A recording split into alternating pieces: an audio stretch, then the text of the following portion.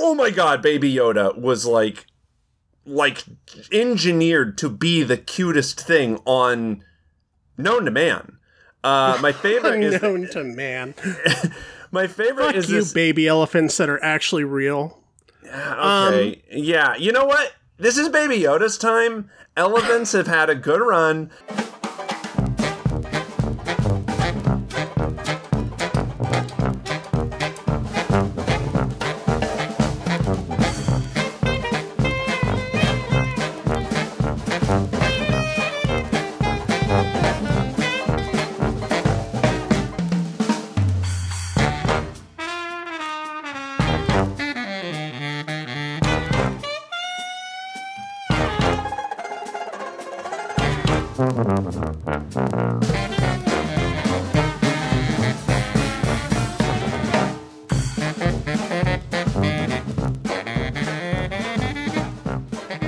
Welcome to another episode of the MacGuffin Podcast, the film review podcast that dreams are made of.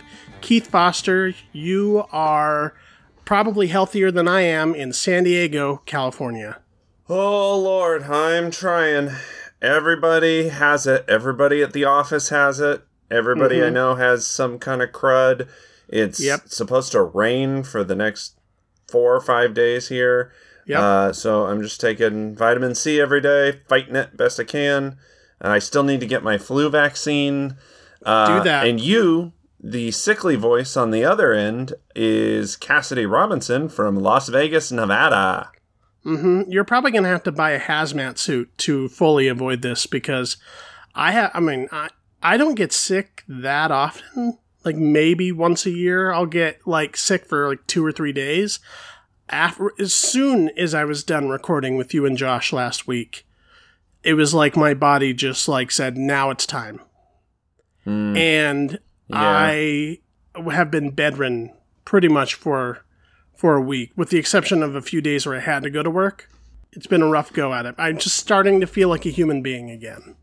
Well, that's good. Welcome back to the land of the living. I'm hoping I don't catch it. I'm the same. I noticed though that since I moved away from Idaho, in Idaho I'd get sick 2, maybe 3 times a year, usually around the change of the seasons. In San Diego, I get sick maybe once a year. I just very rarely get sick here. And this is Germ Talk with Keith and Cassidy here discussing the latest episodics. Now, Cassidy, tell me all about that dengue fever.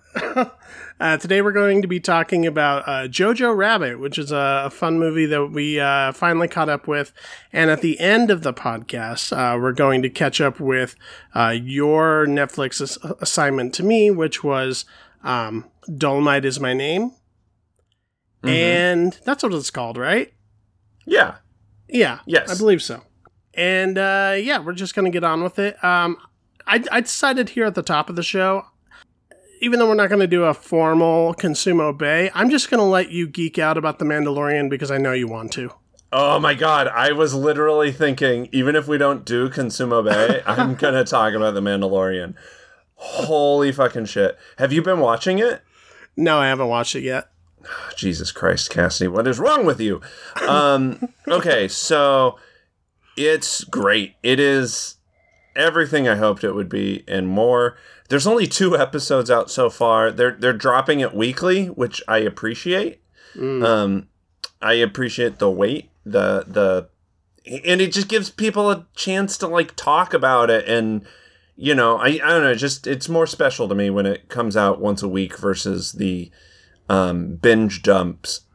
So it's interesting. Each episode so far has only been about a half hour long. So I think when everything's, but they cram so much into 30 minutes, that it doesn't feel like you're getting shortchanged or anything. And the production value is so good. I was talking about this before it came out, just from the trailer, how cinematic it looks. And man, it is delivering. It does not feel like a TV show. It looks like a Star Wars movie. It's shot like Star Wars. And and the graphics are great. The locations are amazing. But yeah, there's not a lot of dialogue, which is interesting. But it's just like the hardcore spaghetti space western that you would hope that a movie about a bounty hunting space guy would be. It's just so fucking cool. Yeah, highly recommend. Very, very fun. And if anyone's been on Twitter in the last whatever, you know that Baby Yoda has been sweeping the niche. Okay, well, I wasn't going to say anything because that is technically a spoiler for the first episode. Okay, well, if you're online at all, and I know you are because you're listening to a podcast, that's true. And if that has already been spoiled for you, I'm certain of it. And if you follow me on Twitter, I have not been holding back. But yes, my favorite thing was that they did an interview with Werner Herzog, who has like a little cameo in as a character in The Mandalorian. And someone asked if he's watched it, and he's like, "No, I don't subscribe to Disney Plus. I don't watch any TV." Someone asked him, like, what it was like working with Jon Favreau. You know, he's directed Iron Man. He just directed Lion King. And Werner Herzog is like, well, I'm not familiar with his films. But the best part was somebody asked him if he had seen Baby Yoda. And he hasn't watched the show yet. But he was like, oh, yes, I saw it on set. And it was so beautiful. You could not help but look at it and cry. But yeah, I think very when everything's on brand Werner Herzog, it's the most Werner Herzog you'll ever get. But I think when everything's from the Cave of Forgotten Dreams, I think when everything's said and done, if you do binge watch Mandalorian, it'll probably play out like a 4-hour long movie. Like that's how it feels. Like it feels like they just shot a movie that they're. Well, you telling me that it's a half hour episodes makes me a lot more likely to watch it. So, yeah, there's no fat, there's no filler. It's just like, get to the fucking good stuff. And if I'm not the Baby Yoda is a puppet, right? It's not a it's animatronic CGI creation. They might touch it up with a little bit of CGI, but for the most part, it's animatronic. I think. Very cool. But I'm loving it. All right, well, let's get caught up on a little bit of movie news here. I just saw this one on Deadline right before we started. Kind of interesting. Universal sets movie on Dracula Gopher Renfield from Dexter Fletcher and Robert Kirkman. What? Interesting. Okay. I don't know Dexter Fletcher. Robert Kirkman, that's exciting. I think Robert Kirkman is... I mean, I like Robert Kirkman. I like his stuff. I do think he's better sort of conceptually.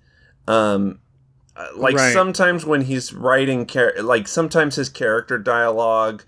His characters are a little too intelligent and a little too reasonable. And sometimes I think he gets in his own way a little bit there. So that could concern me with, like, pinning a script. Because sometimes I think they can just read a little flat. But I think he's got enough of, like, a nerd pedigree that he could at least come up with something interesting conceptually. So, I don't know. Dexter Fletcher directed Rocketman and Eddie the Eagle. Oh, interesting. Okay. Yeah, so that's actually not the pairing I would have, like, imagined for something like this, but I think it's encouraging because based upon those two films, I know that this director's very character-oriented. Yeah, he's pretty classy, you know. He's not too flashy. He's not too like, it wouldn't be like getting somebody like a Len Wiseman or like a Paul W.S. Anderson or something like that, who's just all about big dumb set pieces. Yeah, that's definitely true. And I think actually you bring up the characters. That is I think a big strong point of his, and hopefully could play to Robert Kirkman's relative strengths. Weaknesses. Oh, or that as well. Yeah, I mean, we'll see. I wonder if this is still supposed to be part of, like, because I've heard that Universal canned the idea of the, like, dark universe, but they still kind of have a foot in the door just in case. No, please, like, they're still wanting it to happen. Get that fucking idea out of your head, Universal. I was thinking around Halloween that, like, I think the time is right for vampires to come back in a big way. I was thinking, like, it's been a while since we've had... I mean, I'm not counting that bullshit Dracula Untold nonsense, because that was Dracula. Garb. Yeah. But I think, like, the time is right for a new take on Dracula. Like, but make him scary, make him a monster. And if you're doing it from Renfield's perspective, I think you could play into that in some interesting ways. I'll say I'm cautiously optimistic. Okay. So Star Trek 4 is back on. This time the director will be the creator of Legion and Fargo. Okay. The TV shows. Yeah, no, I'm so confused with Star Trek now. Like, there was a Star Trek 4, but also Quentin Tarantino was doing his Star Trek thing, but then Chris Pine said he wouldn't come back for Star Trek, and they even wanted Chris Hemsworth back, and he wouldn't come back, and so it's like, you don't have any Kirks. I don't know what the fuck is going on. Is this Quentin Tarantino thing happening? This sort of feels like where we were with, like, a couple years ago when there was all this rumor and tell about these different Joker standalone movies that were coming out. And I mean, one of them came to fruition, but, like, they were also talking about doing a standalone with Jared Leto at the same time. And it's like, what the fuck is happening? I guess I'll wait till there's more concrete details on this. Like, it just sounds like there's not really much to go on yet. It's saying here that this won't interfere with whatever Quentin Tarantino wants to do, some sort of spin-off. And it's still being produced by J.J. Abrams. So I'm assuming the whole cast is coming back. Chris Pine, Zachary Quinto, etc. I mean, if it happens, I'm all for it. I've really liked these Star Trek movies since the relaunch. I have too. And, you know, like, people have varying opinions on them, especially as time has gone. I've even seen one hot take that said, you know, it's time for a clean break, a new take on Star Trek. I'm like, not really. Like these actors are still young. We've only done 3 movies with them. There's still a whole lot more you can do with that universe. Like, I think abandoning it right now is kind of pointless, especially since we don't. This isn't like the Marvel movies or whatever, where there's 5 that come out a year. We're only seeing these about every 3 or 4 years. So yeah, and so far I feel like they've all been pretty decent. Me too. In fact, Star Trek Beyond, which was one of the ones I think a lot of people sort of slept on, was probably my favorite of the 3. I just think they're solid. I mean, yeah, they might have some flaws, but they're solid, like, space adventure flicks that aren't Star Wars. And don't get me wrong, I'm riding a pretty big Star Wars high right now, but, like, that's not all of the. Star Wars doesn't own sci-fi space adventure, and it's nice to sort of have a different voice in that arena. And I've really liked this cast since the reboot. You know, it's sad that Anton Yelchin won't be able to come back, but I feel like, you know, like the original Star Trek crew, they had their whole fucking series plus like 8 movies. Right. I feel like we're still discovering stuff about these characters. We're still learning things. I think a reboot would be like the most annoying thing that they could do. Yeah, because it would feel too premature as far as I'm concerned. But and just like really cynical and just, I don't know. Yeah, premature and just, I think, kind of gross. And plus then it's like, okay, well now we have to have like another origin story or whatever. Like, right. Why bother? If they wanted to open up within, like, say, the Bad Robot Star Trek universe, and they wanted to open up other like fleets, like other adventures from different fleets within this universe, like, sure, I think that Star Trek has the ability to do that because it's about a federation. Yeah, and I mean, there's a you precedent could have something for that. like their version of a Deep Space Nine or their version of a Voyager or something like exactly. that. Exactly. There's already a precedence for spin-offs, at least on TV, but that's kind of a good example of why I don't think they should reboot it. Is even on TV, it's been reboot so much. After Star Trek Voyager, they sort of reboot the canon with that Scott Bakula one, and then there's Star Trek Discovery, which, I mean, people seem to love. People say it's really good, but I'm not paying for another streaming service. Sorry, CBS All Access. But, like, the TV history is so murky at this point that I'm like, just even the thought of getting invested in Star Trek Discovery just sort of makes me exhausted. Like, I don't need that. Like, I'm fine with a big flashy movie, and I'm sure if you're a Star Trek fan, this is probably upsetting you because if you're a Star Trek fan, there's not a lot of. I'm a fair weather Star Trek fan. I've never really been crazy about the shows. Like, some are better than others, but basically, I'd much rather just watch the movies, and that's how I enjoy my Star Trek content is the movies. And that's the other old thing. Old or new or otherwise. Why do a reboot when there is a successful Star Trek series that is completely detached from the movies? Like, I don't know. I think that would be the worst thing they could do.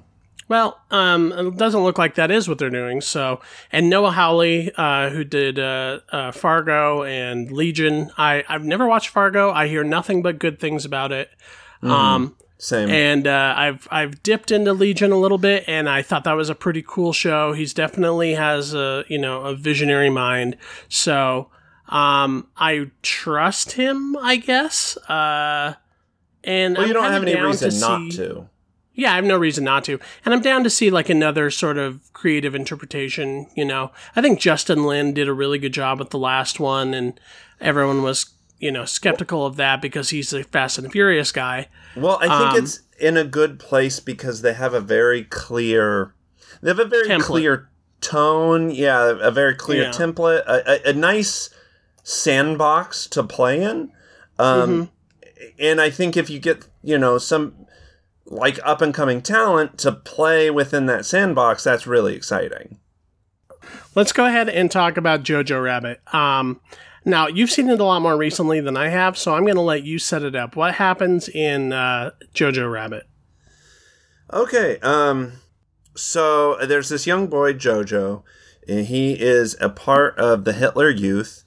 He's a 10-year-old boy, and he is, he's imaginative, and he just, he believes the propaganda that he's told, and he... Yes.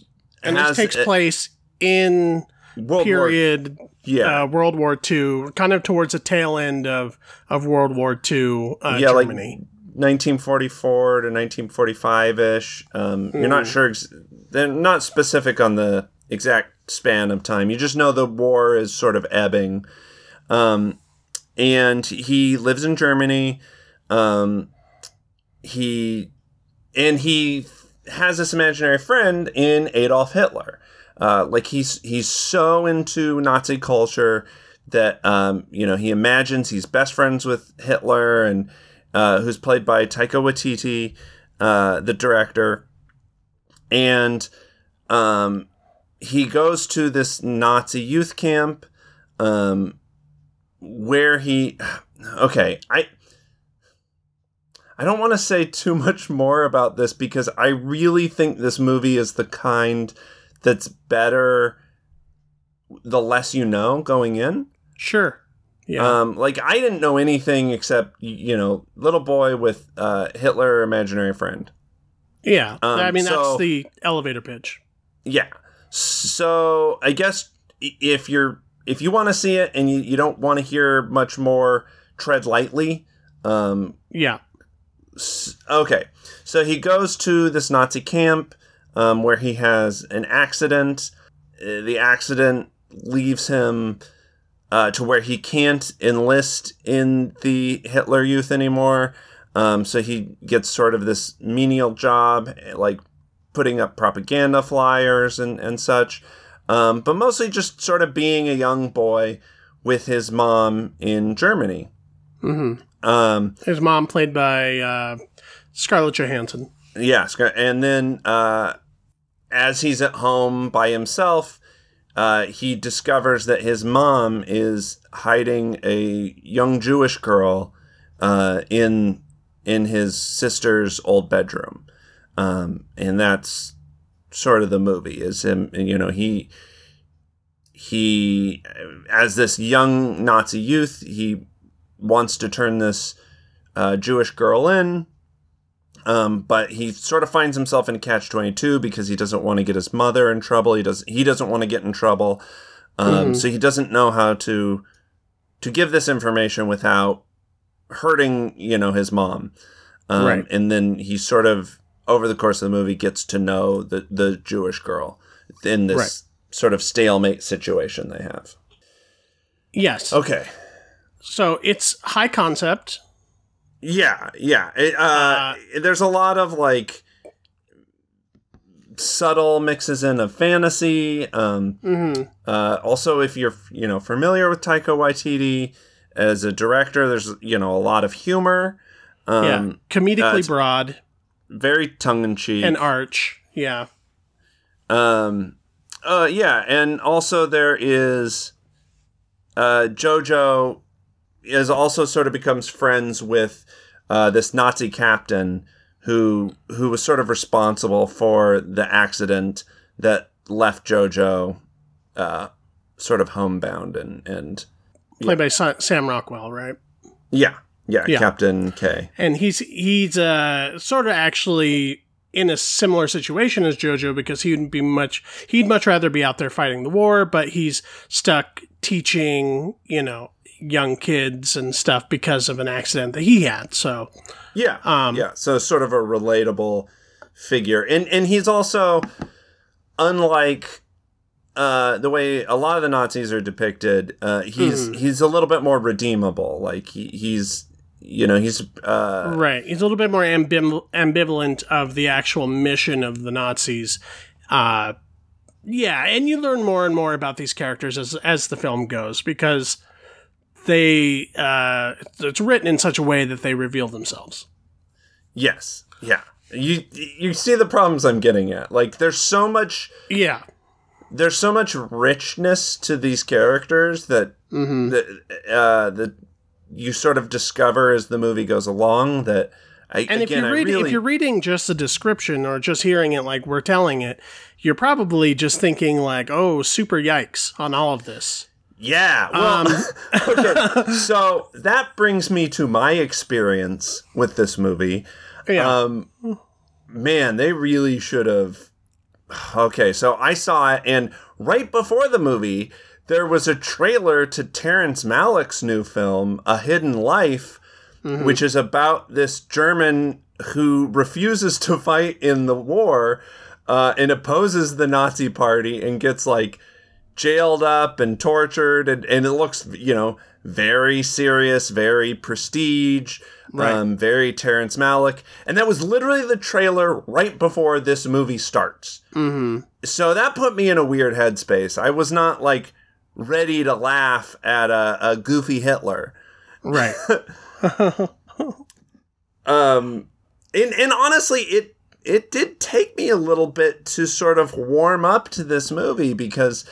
you have to sort of drop your guard Because, yeah, I know what you're talking about. Because, I mean, it's very bouncy and light and likable and sort of intentionally cute sometimes. And it's fucking with you on purpose. Yeah, and exactly. You're, if you have moral scruples or a good sense of history, you have a hard time sometimes. You're like, is this okay? Like, yeah. Should we be laughing at this right now? Like, is this making too light of it? And I think the movie does eventually earn all that, and it plays with the comedic aspects of it, and it never like officially changes tone at any point. Like it is always the movies that it is, but it I guess it broadens out to include the more historical tragedy. Yeah. Well, okay, so I think the important thing to remember, I think what's interesting about this movie is you're seeing it from the point of view of a child, but it's not a child who's being victimized by the war like in Anne Frank's story. It's a child who's privileged, who's just sort of a kid growing up in this situation, who doesn't. For him, the Nazi youth is the Boy Scouts. Yeah, there's no reason for the character of Jojo to question any of these things because he's a 10-year-old boy, and for him to look up to Hitler would be like for a young boy to look up to Abraham Lincoln. Exactly. I mean, we think of that as horrific, and it is, but that is how the propaganda was designed at the time. Like, you look at what's going on in North Korea right now, and the way that they have deified the Kims. Yeah, and they, kids especially are taught from a very, very young age to believe that these people are superhuman. And they are above the law, and they are above morality, and they're above, whatever. So it makes, like, in a clever way, Taika Waititi, who is Jewish, by the way, we should put that out there. I didn't know that. That does actually make a big difference. Yeah, sure does. But I mean, even regardless, I think he does still have a sensitivity to everything. No, absolutely. But I think what he's trying to show is that the propaganda was so pervasive that the idea that a little boy having a imaginary Hitler friend is basically, it's his way of illustrating how the mindset of the propaganda and the whitewashing of terror really was. It's important to remember that Hitler didn't do all of that stuff by himself. Right. It wasn't just Hitler was a monster. Hitler was a monster who helped brainwash an entire country into doing horrible things. But a kid isn't going to hear about those horrible things and see them realistically. He believes that Jews are monsters and all of the things he's told because he's 10. He just wants to fit in. Mm-hmm. So again, I do think like this movie did take me a little bit to win me over, because I was also coming in as cold as possible because of that fucking trailer, reminding you of the tragedy of World War II. But it's definitely intentional. Like the way the story plays out is, it's not like this movie doesn't portray Hitler as a hero. No. The character of Jojo does have an arc and does learn a little self-reflection along the way. And I don't want to give too much away as far as how he does that. Or what leads him to that. Well, I think it's very important and functional to the film that this takes place at the end of the war. Yes. Towards the tail end of the Nazi regime. And, we see the empire sort of crumble around him. And there are people who are like his mother is pushing him to be like, well, more accepting. Believe after the war, the war's ending, like, she just wants to move on and be a good mom. Right. And Scarlett Johansson is so great in this. Mm-hmm. I mean, everybody is.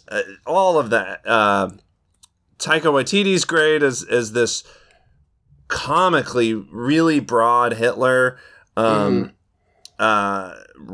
Griffin Davis is just absolutely adorable as Jojo. Oh, I think this kid has to do so much. Like I think it's easy to watch this movie and think like, oh yeah, like he's a cute kid, but no. He has to carry the whole goddamn thing.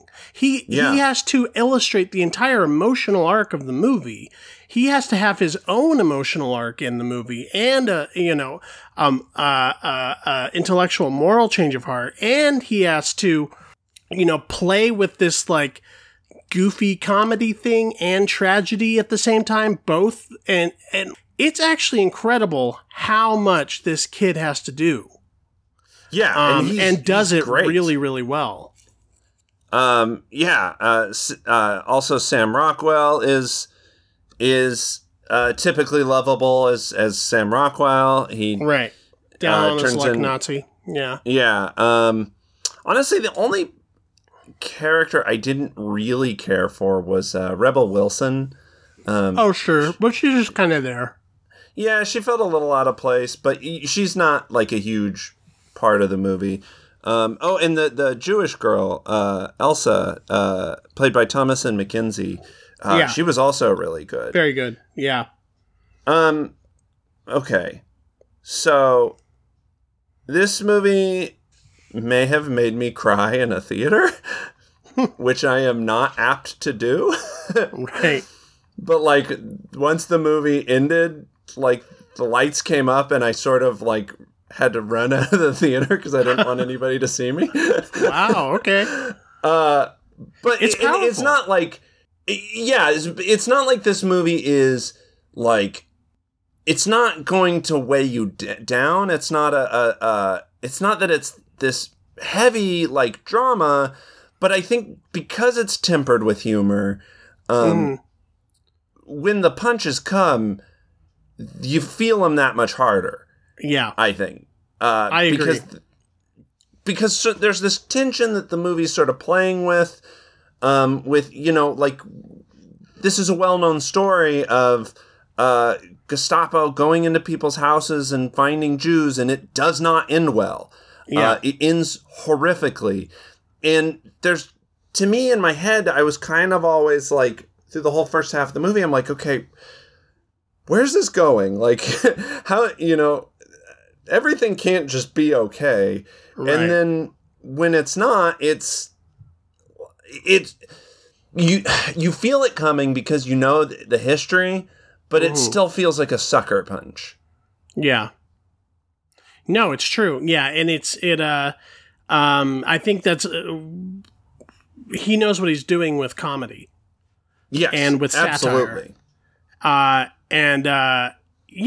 Satire without irony is pointless, and without touching on the reality of the tragedy of World War II and Nazi Germany, it would be, feckless and somewhat irresponsible. So I think like when it gets to that stuff and it goes to where it has to go, it earns it. And it doesn't betray the initial tone of the film either. No, it's not like it's something sad happens and then it doesn't feel manipulative. Changes. It doesn't feel like, oh, we're turning the screws on you now. Like it's just like, it puts you there. It puts you in the reality of that situation. And I think it all works because you're seeing everything through the eyes of this little boy. Yes. Who is just filled with heart and imagination and love, and who just has the wrong information. Yeah. Who's just believing in the wrong things, and that in and of itself is almost one of the most heartbreaking things about the movie, is just that such a sweet, loving boy could believe these horrible things because he doesn't know what he's believing. He's just going with what's normal, and it's just right. Like, I just could not stop thinking about this movie. Yeah, me too. I was one of those things where I was like, I kind of knew a little bit about it, and I didn't know how serious or not serious it was, and we went and saw it, and when I walked out of the theater, it's like, I don't know, this might be the one to beat. Yeah, I was floored. And it's kind of funny because, it's getting mixed reactions out there. It's not being talked about as much as I would think it should, but I found this to be, in the canon of great political satire as Chaplin's The Great Dictator. Yeah, I agree with you. Like, I think that the reason it's getting mixed reactions is because it isn't... Because it doesn't play it safe, ever. No. I mean, the beginning when he's a Hitler Youth, it is kind of hard to watch some of that stuff.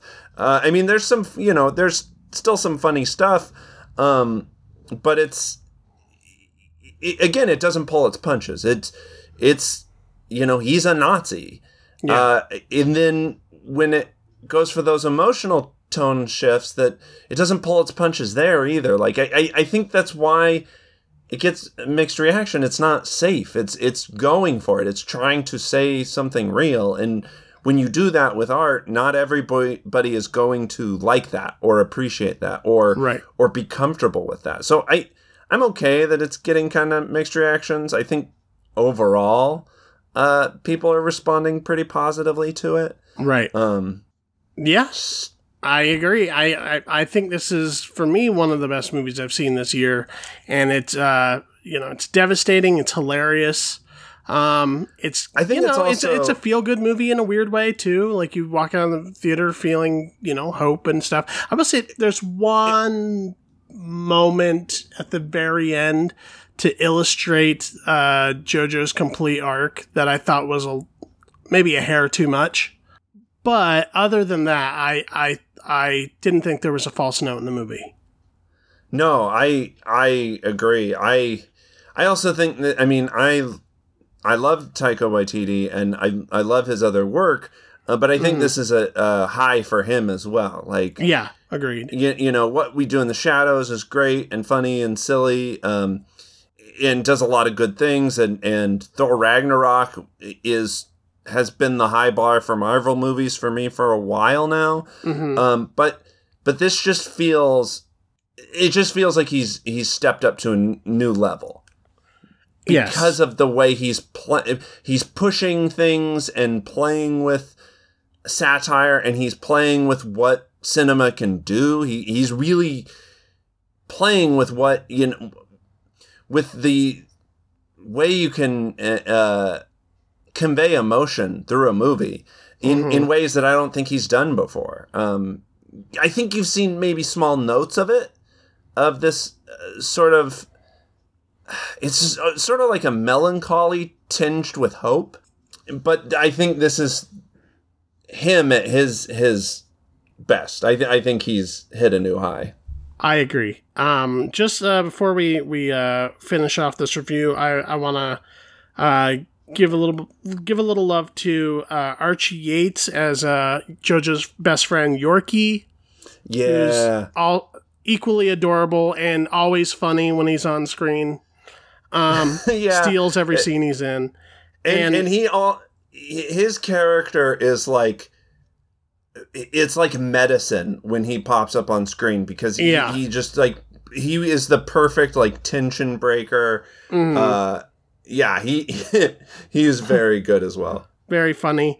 And Stephen Merchant, who plays a Gestapo agent, is like simultaneously hilarious and terrifying. Yeah. That whole scene is like very tense.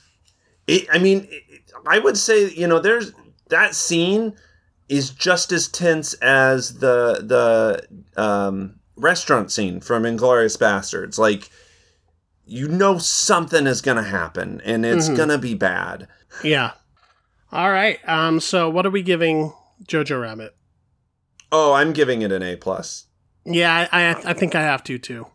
I'm very, very rarely that moved by a movie, and I was just so in it. Yeah. Especially, like I said, I was coming in kind of cold, and this movie really won me over. Yeah, absolutely. All right, cool. Well, let's go ahead and talk about the Netflix homework now. Dolomite Is My Name. And this, it's a Netflix original as well, right? Yes, yeah.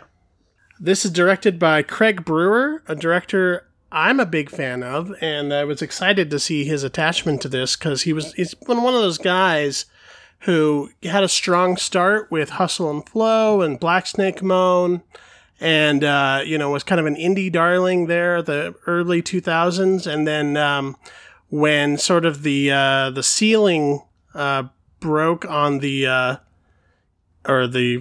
don't know how exactly do I want to say this? The indie explosion of the early 2000s kind of ended.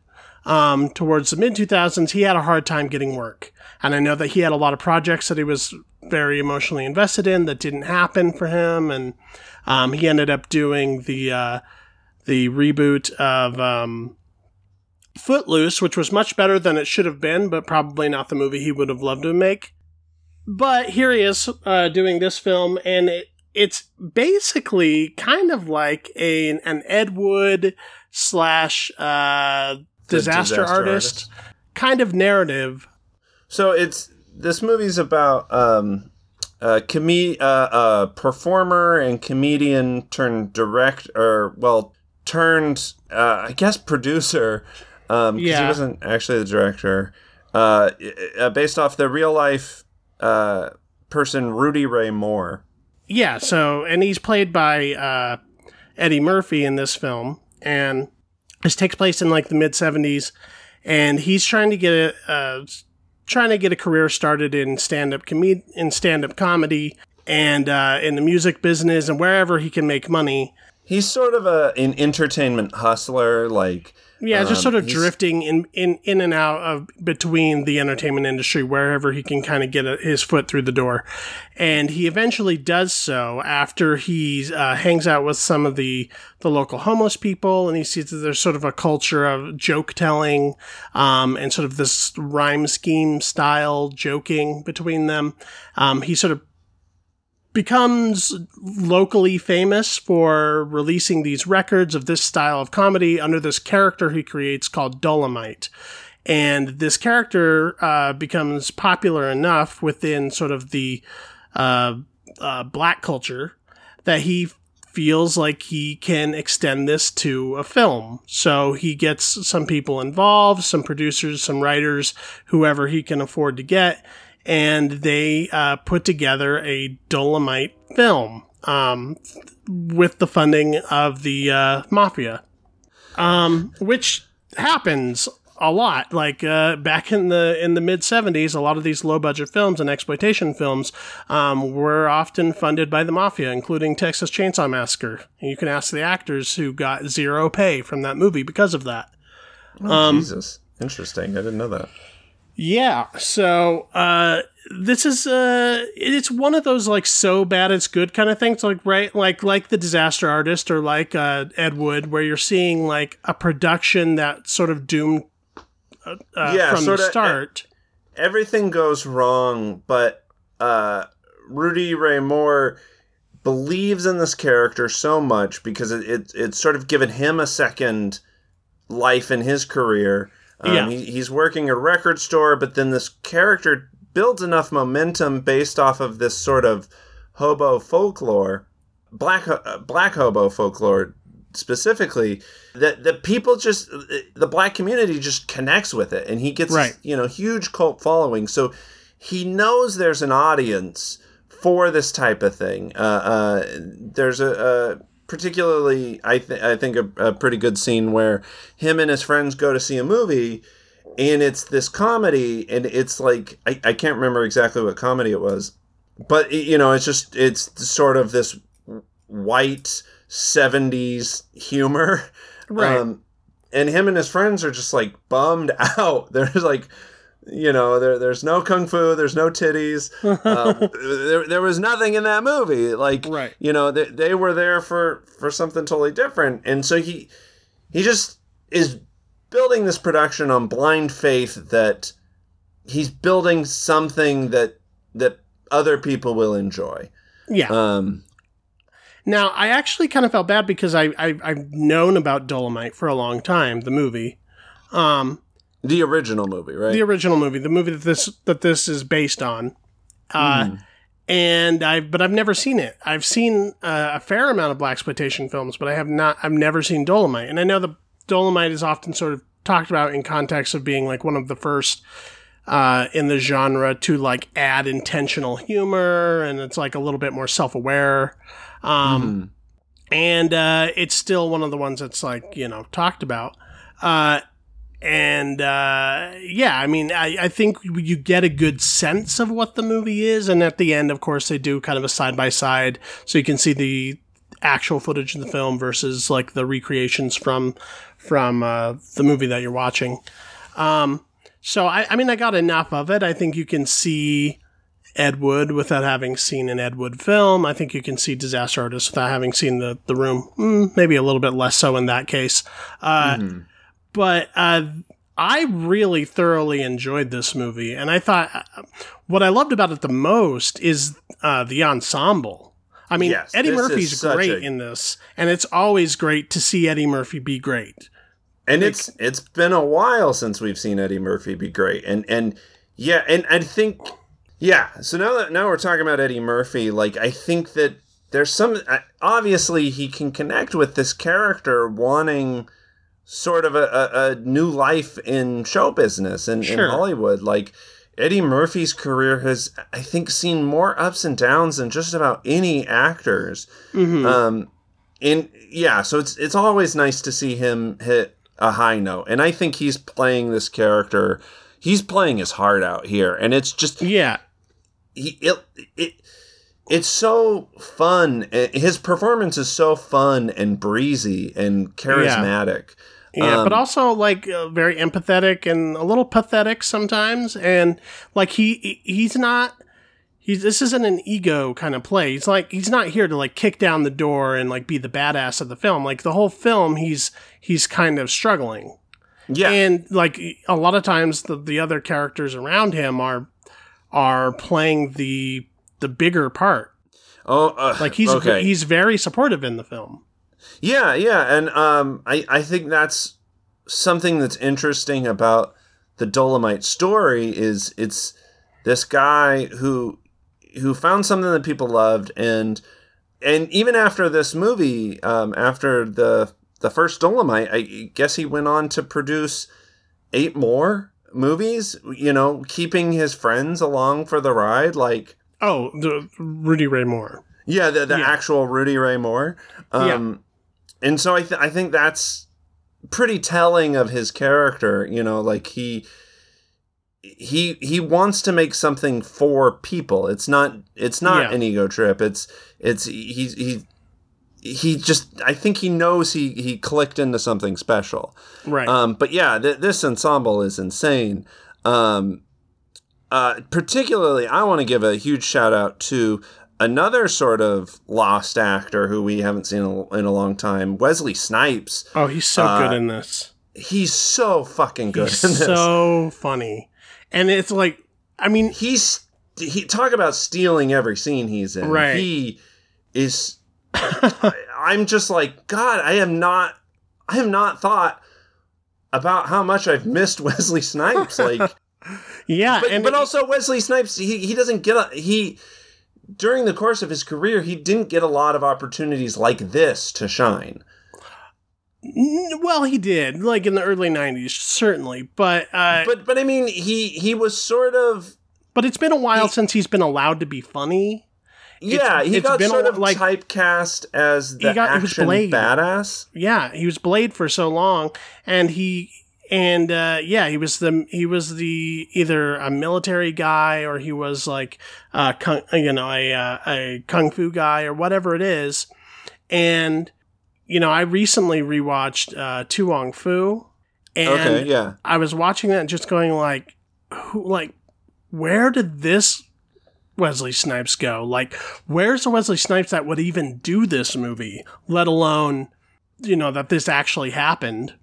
In To Wong Fu, he plays a drag queen, in case people don't know. And it was a very old film. But here he is, like that, and this is the guy I could believe would do that movie. Yeah, and it was just refreshing, I guess. It was just so I couldn't take my eyes off. It was just fun to see him have fun. Yeah, well, that's kind of the case with the whole cast. Yeah, you got a sense that this was probably a really fun movie to hang out on. Like, sure, and to an extent, it's a hangout movie. Yeah. I mean, you also have Keegan-Michael Key in here, Craig Robinson, Titus Burgess. Yeah. Also really good is, and I don't know her, and I hope I don't mess up the pronunciation of her name, Divine Joy Randolph as Lady Reed. Oh, she's really good in this too, yeah. Yeah, it's just a murderer's row of black talent. Yeah.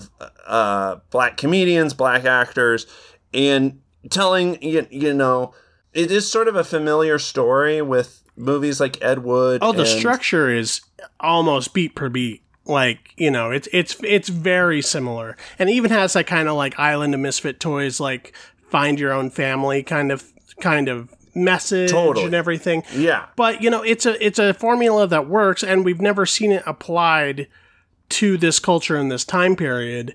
Exactly. And there's a little bit more to like the success of Dolomite. Well, first of all, it was like an actual success as opposed to the other films that we've talked about.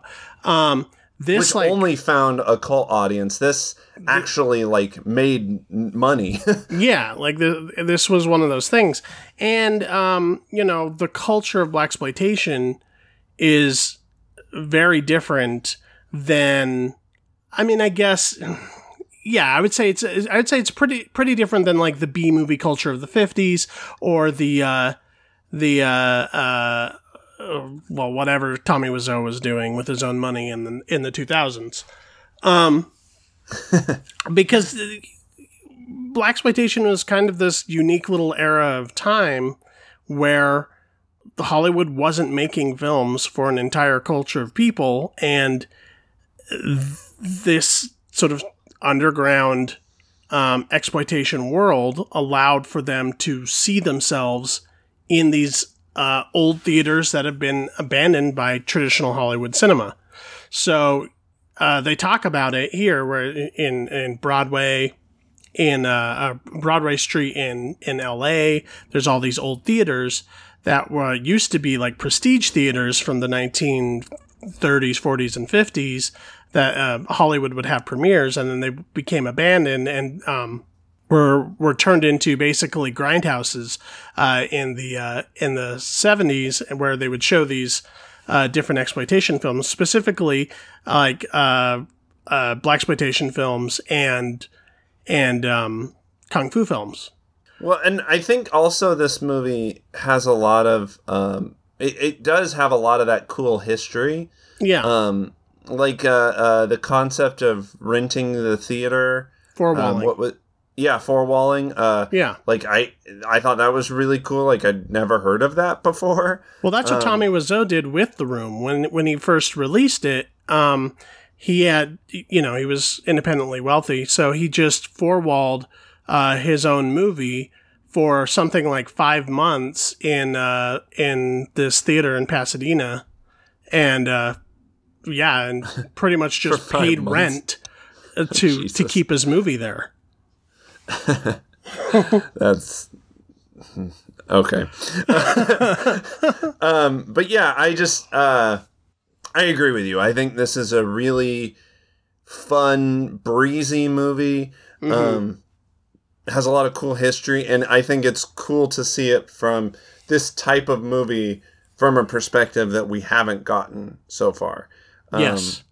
And it was just, to me, so much fun to see all of these great actors who we haven't seen in a long time just giving like career high performances. And the period detail and stuff is a lot of fun, and the costumes and all of that stuff, and like seeing like the old clubs and everything sort of recreated.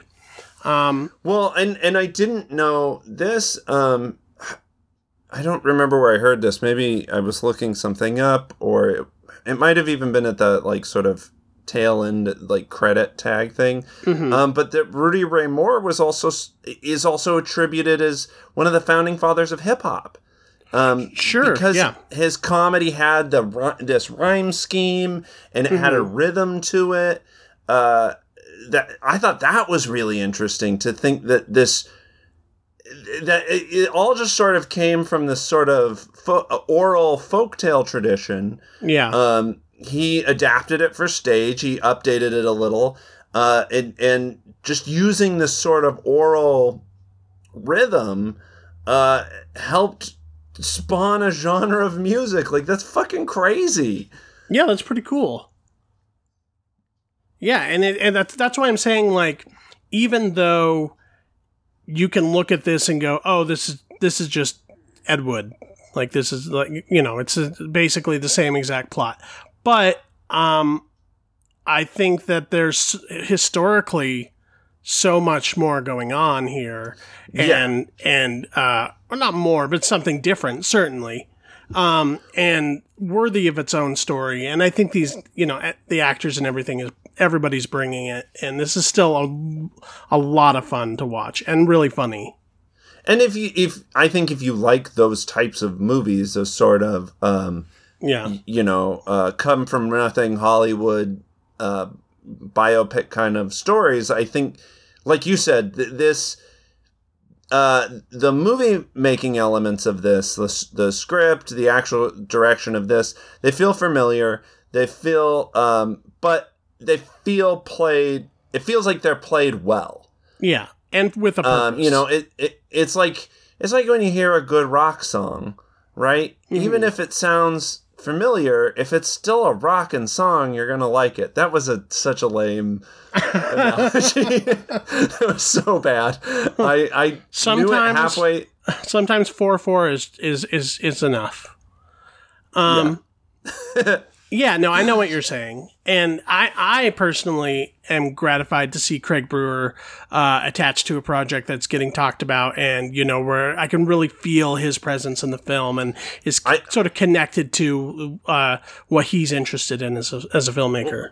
That's interesting that you saw, because I didn't know this director. I didn't know his background, but he also is kind of coming at it from kind of a similar perspective as Eddie Murphy, as Rudy Ray Moore. Like, I think in that type of business and show business, it's really easy to get into that place of like, is my best work behind me?